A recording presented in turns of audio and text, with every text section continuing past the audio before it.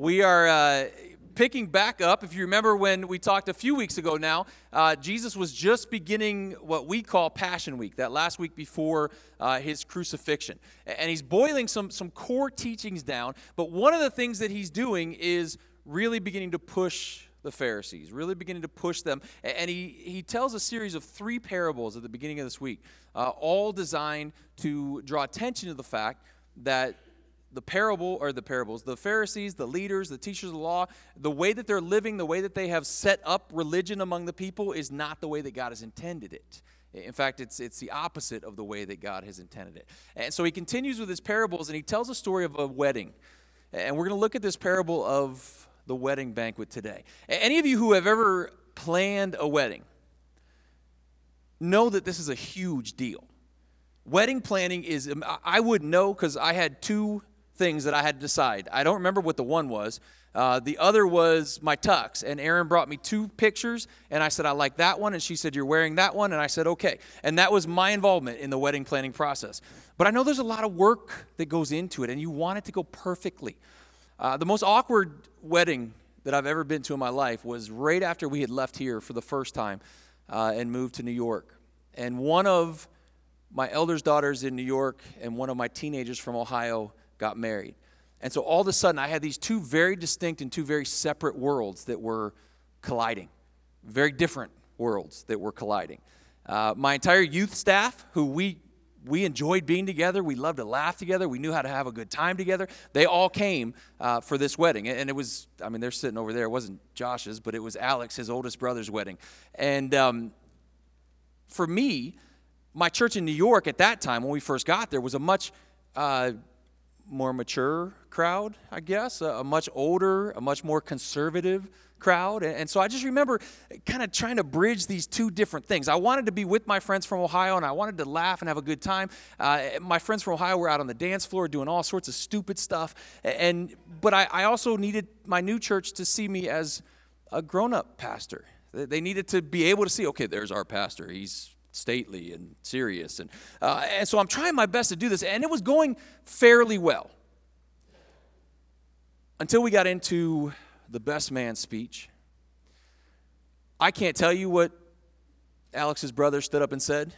If you know the family, it was pretty hilarious. If you don't, it was pretty inappropriate. And my friends, I was sitting at a table with some Ohio friends, and they're dying, they're laughing, and I remember looking over at a table that had most of the people from my New York church, and there was not one smile on one face. And then all the cousins and brothers came out and began to sing to Alex and Becky a version of A Whole New World, with one of them, Kendall, I think, had on a coconut bra and a grass skirt. And again, I look over at the bride's mother, bless her heart. Oh, she's upset. She's mad. And I went out into the hall to get something, and I turned back around, and there she is. And she had me up against the wall with her finger in my face. I was being blamed for ruining the entire wedding. Just because these kids have been in my youth group, I tried my best with them. It's the parents' fault. It's not my fault. I did my best. But I remember her saying, as she pointed right in my face, "You ruined this." And my response was, "Oh, we'll laugh about it someday." No, we haven't yet. That was a long time ago, too. Someday we may. But I get where she's coming from. Again, you have a picture in your mind, and they had poured themselves into this wedding. I'm sure they had spent a lot of money on this wedding, and she had in her mind what a perfect wedding was for her baby girl. And it did not include men dressed in coconut bras and grass skirts at all. You want a perfect wedding. But if you watch America's Funniest Home Videos even one time, you know that things go wrong. Weddings don't always go the way that they're planned. And what we have here as we get into chapter 22 is Jesus tells the story of a wedding and a wedding feast that goes really wrong, seems to go really wrong, but really ends up just the way it was planned. Read with me as we look at chapter 22 here, verses 1 through 14. Jesus spoke to them again in parables, saying, "The kingdom of heaven is like a king who prepared a wedding banquet for his son. He sent his servants to those who had been invited to the banquet to tell them to come, but they refused to come. Then he sent some more servants and said, tell those who have been invited that I prepared my dinner. My oxen and fattened cattle have been butchered, and everything is ready. Come to the wedding banquet. But they paid no attention. They went off, one to his field, another to his business. The rest seized his servants, mistreated them, and killed them. The king was enraged. He sent his army and destroyed those murderers and burned their city. Then he said to his servants, the wedding banquet is ready, but those I invited did not deserve to come. So go to the street corners and invite to the banquet anyone you find. So the servants went out into the streets and gathered all the people they could find, the bad as well as the good, and the wedding hall was filled with guests. But when the king came in to see the guests, he noticed a man there who was not wearing wedding clothes. He asked, how did you get in here without wedding clothes, friend? And the man was speechless. Then the king told the attendants, tie him hand and foot and throw him outside into the darkness, where there will be weeping and gnashing of teeth. For many are invited, but few are chosen. Reading this at first glance can be a little bit confusing, and there's a lot going on here. And I want to look at three things, and then I want to look at some application here at the end. But just quickly, so we're all on the same page, the symbolism of this parable. Again, a parable is a story that has one meaning, but then a deeper meaning for those who want to hear, for those that are looking for truth. The king in this story is God the Father. The Son is, of course, his Son Christ. The servants, we're going to look at in a little bit here. The servants are different people at different times. And the invitation that goes out, this invitation to the king's wedding feast, is the gift of salvation. It's eternal life. It's the reward of heaven, the reward of a relationship with God. Now, today we may read this and go, what's the big deal? People didn't want to go to the wedding. We're busy. We have things to do. I'm sure almost everyone in here has probably had to say no to something like this at least once. It's not as big a deal in today's society, today's culture. Back then, this would have been the social event of the year. Just any big wedding would have been the social event of the year, and it would have been inconceivable to think that someone would turn that down, that someone would say no to that. But this isn't just a big wedding. This is a royal wedding. This is an invitation from the king. This is a party that would have gone on for days, even weeks. And the thought of someone turning down that invitation. So if you put yourself in the seat of those that are hearing this originally, the thought of someone saying, I'm too busy. I have to go out in my field. I have to go take care of my business. I don't want to go. That thought would have been absolutely incomprehensible, to refuse to attend a wedding feast given by the king. This was going to be an event like nothing else. And so Jesus jumps right in. He doesn't pull any punches, and he quickly captures the attention of those listening so that he can effectively drive home the point of the story, that the people of Israel have missed the boat when it comes to salvation. The people of Israel have missed the boat when it comes to the Messiah. And ultimately, salvation wasn't going to be the way that they thought it was. Salvation wasn't going to be exclusively just for them. It was going to be offered to everyone. Everyone was going to receive the invitation. Let's look at the initial invite. All right, let's look at the initial invite. When you're making out a guest list for a wedding, most people start at the same place. You start with family. And it doesn't matter. All of us have family members that are kind of that black sheep, or that maybe they get a little excitement in them and they can be an embarrassment to the family, but you still start with the family. These are the people that you're going to invite to the wedding. These are the significant people in your life, the ones that you love, the ones that are closest to you. And so as this invitation goes out, it goes to family. This goes to the children of God. The invitation that began when God called Abraham. As Abraham looked up into that starry sky and God said, I'm going to give you descendants that number as the stars in the sky. You're going to be my children, my chosen people. And told him they would enjoy a special relationship with him. This was the nation that God would bring ultimately this salvation that he's talking about here to the entire world. And so they received the invitations first. This is family. And over the years, God sent many messengers to the nation of Israel to make sure that they were ready when the feast was ready. To make sure that they knew this wasn't something that was supposed to be a surprise for the people. God had sent prophet after prophet after prophet. And some of those prophets had been ignored. Some of those prophets, as he said here, had even been taken and killed because people didn't like their message. And so God went further, and he sent messengers that we read about in the New Testament as well. John the Baptist went out to call the Jewish nation to the table. Jesus went out, and the apostles went out, and others that Jesus had commissioned, and each one with the same message: the kingdom is here.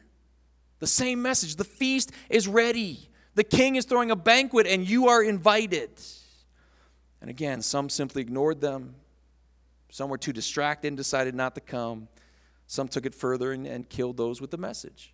John the Baptist was beheaded. Jesus was crucified. Many of the apostles were tortured and killed because of the message that they came with. But they refused the offer. The people refused to come.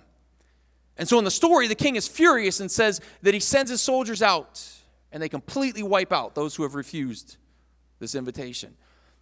And this is a prophecy, and this is an event that literally was fulfilled just 40 years later, as the people of Israel tried to revolt, and Rome sent in their army and completely laid Jerusalem to waste, killing the Israelites that lived there, leaving the city in ashes. And so where do you go from there? The first invitations had gone out. They'd been completely ignored. People decided that they didn't want to go. The party was ready. The table was full. The Messiah was here. But God's chosen people had better things to do. Better things to do than to do what they were called to do from the beginning, than to be at that place where their entire history, their entire relationship with God would finally be what it was meant to be, would finally be what it was promised to be through Jesus Christ, through the Messiah. And through that unwillingness, the king turns and sends his servants back out. And this time, it's with a new focus. Now you have the new guest list. The plan didn't grind to a halt. The plan didn't stop. The plan simply moved on. And what we need to understand here, this new guest list that would include everyone. The servants went out to every street corner, pulled everyone in, both the good and bad. This new guest list doesn't just happen because of the Jewish refusal. We are not offered salvation simply because the Jews missed their Messiah. I had the opportunity years ago, I think it's been almost 10 years ago now, to go to West Africa and to speak at what's called a field forum, which is all the Alliance missionaries in the general area all came to one place. They have a retreat, and they bring in a speaker. Initially, I was just going to visit one of my teenagers who was a missionary apprentice there. And then after I decided to go and we'd made all those plans and we found out it was the same time as their field forum, they asked if I would speak. And of course, I think I was probably about 30 years old. I'm way more humble now, all right? I'm really, really humble. Back then, I was just sure, well, they asked me to speak because I'm awesome. I mean, why wouldn't you ask me to speak? All right, I'm sure they planned the whole field for him just because they knew I was coming. And I got talking to the guy that picked me up at the airport. And he was third-generation Alliance pastor, or Alliance missionary. Like, I'm third-generation Alliance. And we start talking. And we do the whole, anytime you meet someone that has Alliance roots, you do the, hey, do you know this person? Do you know this person? Usually I find out I'm related to the person I'm talking to. That's normally how it goes. But we start talking, and hey, do you know this pastor? Yeah, and we found out we had a lot of close mutual friends. And then he says, do you know this guy? The pretty prominent pastor in the Alliance. Yeah, I know who that is. He goes, yeah, that's who we asked to speak first, and he couldn't do it. Then he did it again. Well, do you know this guy? Yeah, I know that guy. Well, we asked him next. He couldn't do it either. We did that 3 times. I was the backup plan to the backup plan's backup plan. That's how far down the line that I was. I no longer felt quite as special. But you could read this parable and you could feel that same way. You could read this parable and you can come to that same conclusion. Well, God only decided to save us because of the Jewish response. God only decided to save us because the Israelites really refused that offer of salvation. And I can tell you that you would be completely wrong. We are not God's second choice. We are not only able to take advantage of the gift of salvation because the first choice didn't work out. God wasn't scrambling in heaven going, what do I do now? They're not coming. What do I do? Salvation for the world was God's plan from the beginning. And what Jesus is doing here is addressing a belief among the Jews that salvation would come just for them. Because of that special relationship that he had, because they were the chosen ones, their belief was salvation is coming. For them, salvation looked much different than what God actually provided. But their belief was salvation is coming, and it is for us. It's for us alone. But God has always planned to save the world through Jesus Christ. Isaiah 49:5, which is written well before the events in Matthew take place. And now the Lord says, he who formed me in the womb to be his servant, to bring Jacob back to him and gather Israel for himself. For I am honored in the eyes of the Lord, and my God has been my strength. He says, it is too small a thing for you to be my servant to restore the tribes of Jacob and bring back those of Israel I have kept. You hear that? It's too small a thing. That's a tiny part of the plan. To restore Israel, to bring them back into a relationship with me, to save Israel. I will also make you a light for the Gentiles, that you may bring my salvation to the ends of the earth. The Jewish people were and are the people through who this plan has been carried out. They were the people that God chosen to bring Jesus Christ into the world at the right time, in the right place. And while God's plan came through that nation, and afforded them a unique relationship with him, salvation was for all. Salvation through Christ was for all. And Israel had the first chance. They had the first chance to recognize him. All of those clues, all of those signs had been given to that nation. But when he didn't look like what they wanted, he didn't look like what they expected, they missed it. The first year that Ethan, my oldest, played soccer, his coach had a son on the team, which normally if you're coaching little kids, nobody wants to go through that unless you have a kid on the team for the most part. And back then, everybody wanted the same thing. All right, this is the age, I think he was 5 or 6. This is the age where you play every position. And really there are no positions. You throw a ball out and they all just go right to it, and then like 12 little kids running all over the field. But there was one position that every kid wanted to play, and every kid was begging to play, and it was goalie. And it wasn't because really playing goalie was even fun. It was the simple fact that when you were a goalie, you got to put on a shirt that was different than everybody else's. And you got to put gloves on your hands that nobody else got to put on. And it was hilarious because the gloves were huge. Like these kids' hands didn't even fit in the gloves. Most kids that wanted to play goalie, they had no clue what they were doing.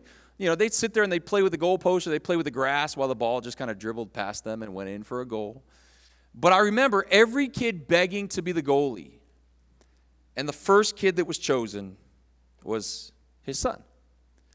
Because of that special relationship the coach had with his own child, he offered that position to him first. But the plan was always that every kid would play. The plan was always that it would be available for everyone. Salvation was offered the same way. It was for everyone. It was always to be for everyone. But the children of God were kind of given that first glimpse. They were given the first crack at it because of that special relationship that they had with God the Father. And when that new guest list was made,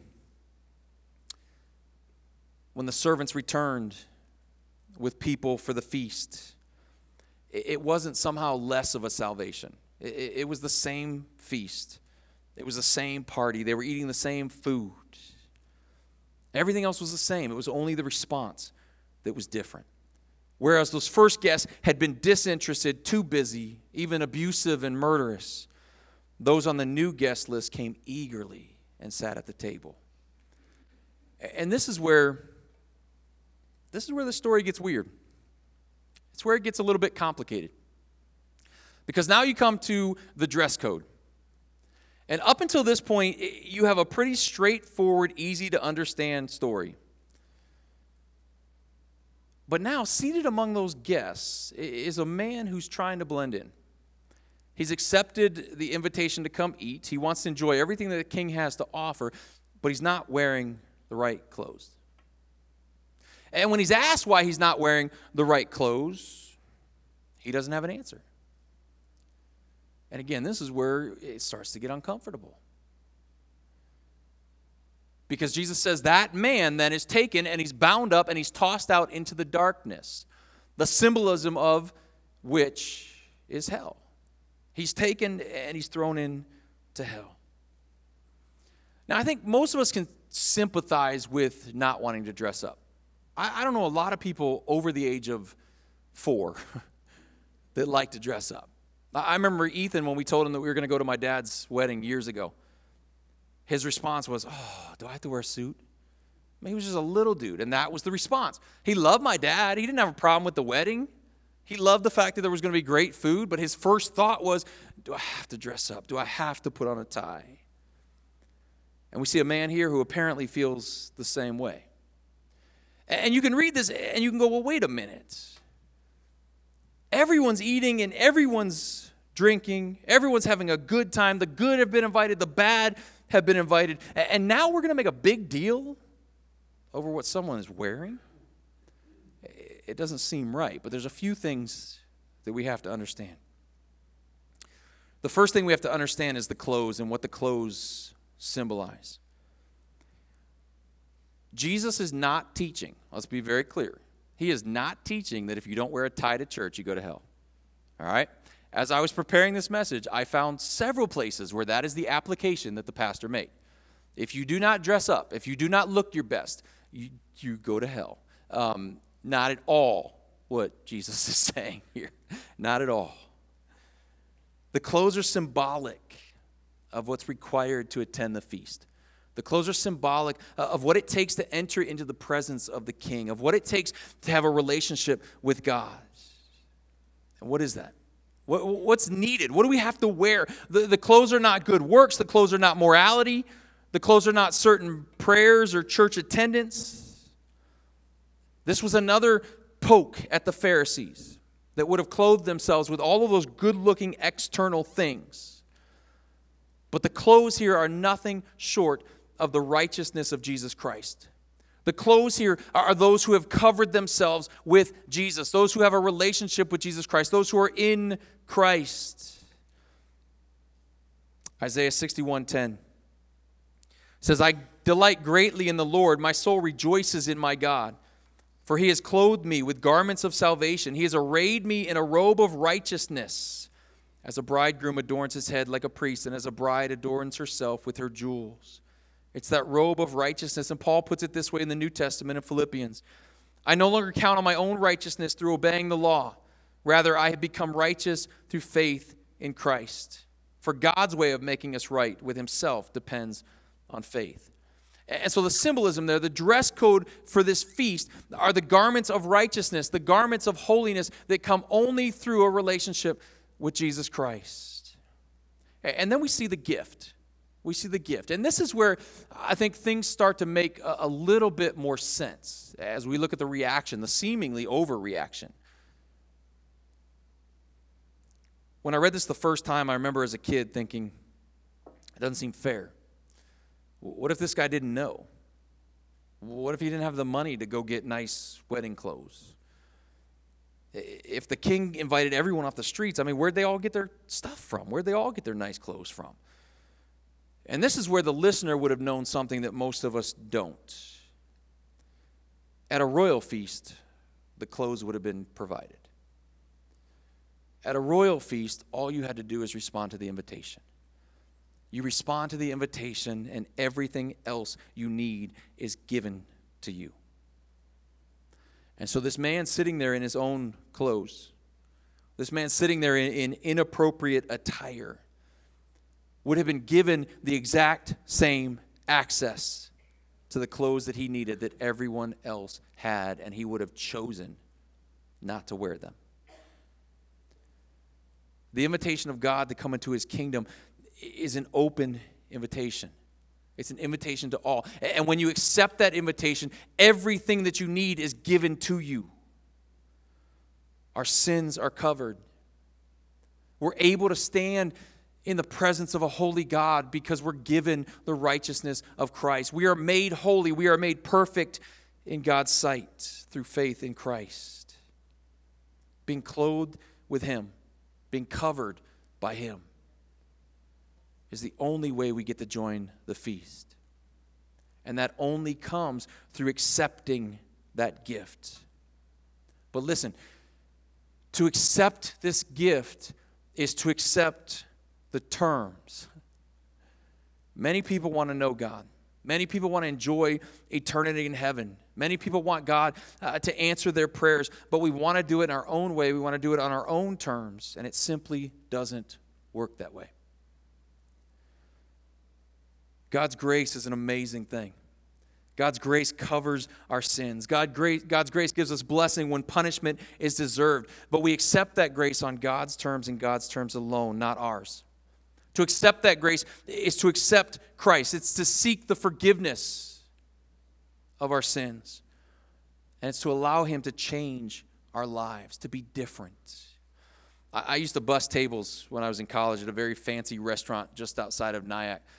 This was the kind of restaurant, I think back then, this would have been, oh my goodness, this would have been 20 years ago, a long time ago. Probably about $120, $150 for two people to eat at the restaurant. So 20 years ago, that's a lot of money today. 20 years ago, it was even more. They had one policy. You had to wear a jacket and tie. Any male that ate there had to wear a jacket and tie. It was a formal place. And if you showed up and you didn't have the right clothes, we had a closet full of jackets and ties. And you had to put one of those on if you wanted to eat in that restaurant. And every once in a while, someone would refuse. Someone would say, I'm not wearing that, I'm not putting that on. And they were asked to leave. They were not served in that restaurant if they didn't have the right clothes. And I remember one time the owner just shaking his head after he just dealt with someone and they'd been asked to leave and saying that he never understood why someone would not just put on the right clothes and come in and enjoy their meal. But people are stubborn.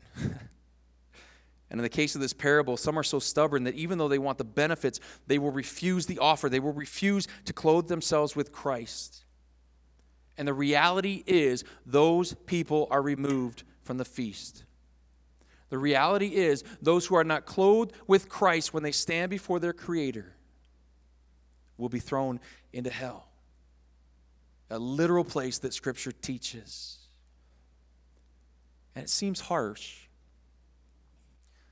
But really, what do we expect God to do? He invites us. He initiates the relationship. He offers us what we need to have in order to enjoy the feast. And what he gives us and what he offers us and what he provides for us came at a huge cost, the life of his Son, Jesus Christ. But there are some, like Ethan at the wedding of his grandfather, that want to enjoy the wedding, but they don't want to change their clothes. They're comfortable how they are. And in the end, those who refuse the offer will be thrown into the darkness. And when you look at it in light of the fact that because of our sin, that's the fate that all of us deserve, you begin to see the love of God that has gone to great lengths to save those who will accept that gift. That simple gift for the marriage feast. So here's some of the truth you can take out of this today. First, all of us receive this invitation. All of us receive the invitation. For those that have given your life to Jesus Christ, you should rejoice in that fact that God has invited you to the table.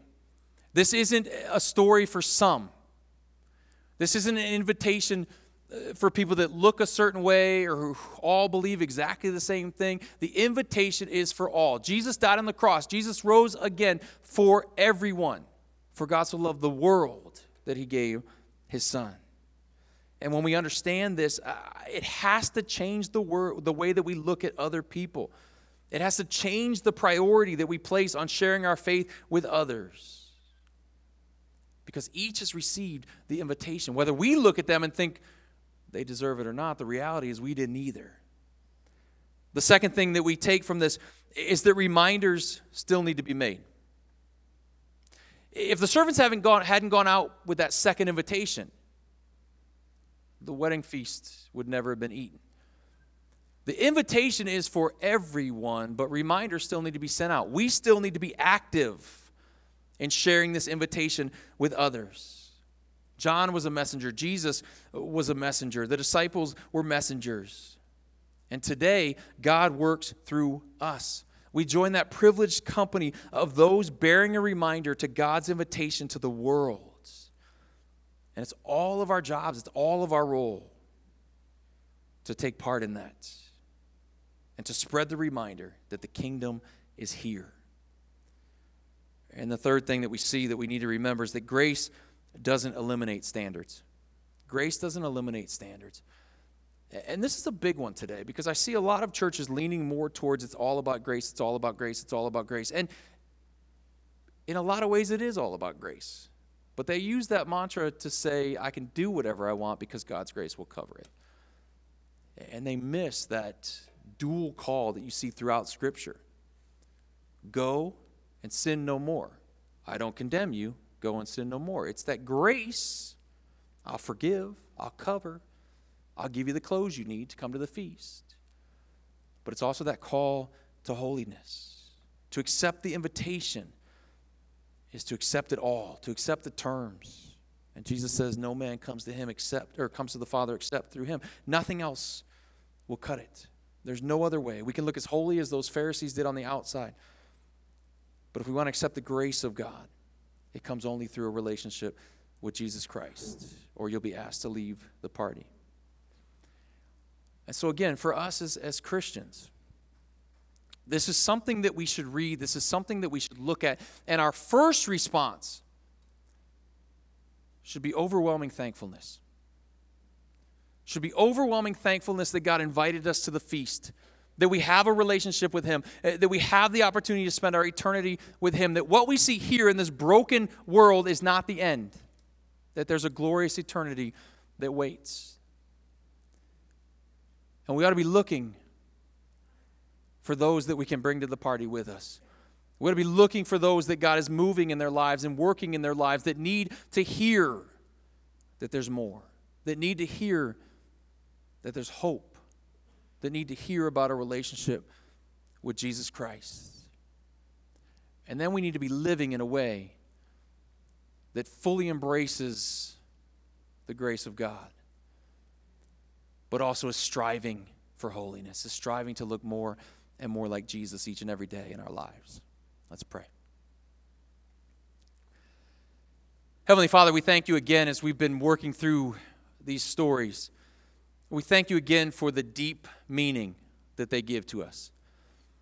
And Lord, for this one, we thank you that you have invited each and every one of us to a relationship with you. You've invited each and every one of us to the royal feast, to the wedding banquet. We thank you, Lord, that not just do we get that invitation, but that you've given us everything that we need. All that we need to attend, all that we need to be welcomed, all that we need to enjoy all of the benefits that you offer are found in a relationship with Jesus Christ. So, Lord, again, we pray that you would take this, and I pray that your Spirit would do what only he can do in our hearts and in our lives. I know that something like this and reading truth like this means different things to different people. And so I ask that your Spirit would take this and your Spirit would apply it to the lives of each and every one here. That all of us can grow, all of us can move, all of us can take whatever that next step is in our relationship with you. That you would push us towards proclaiming the message that we're invited to the table of the King. We pray this in your name. Amen.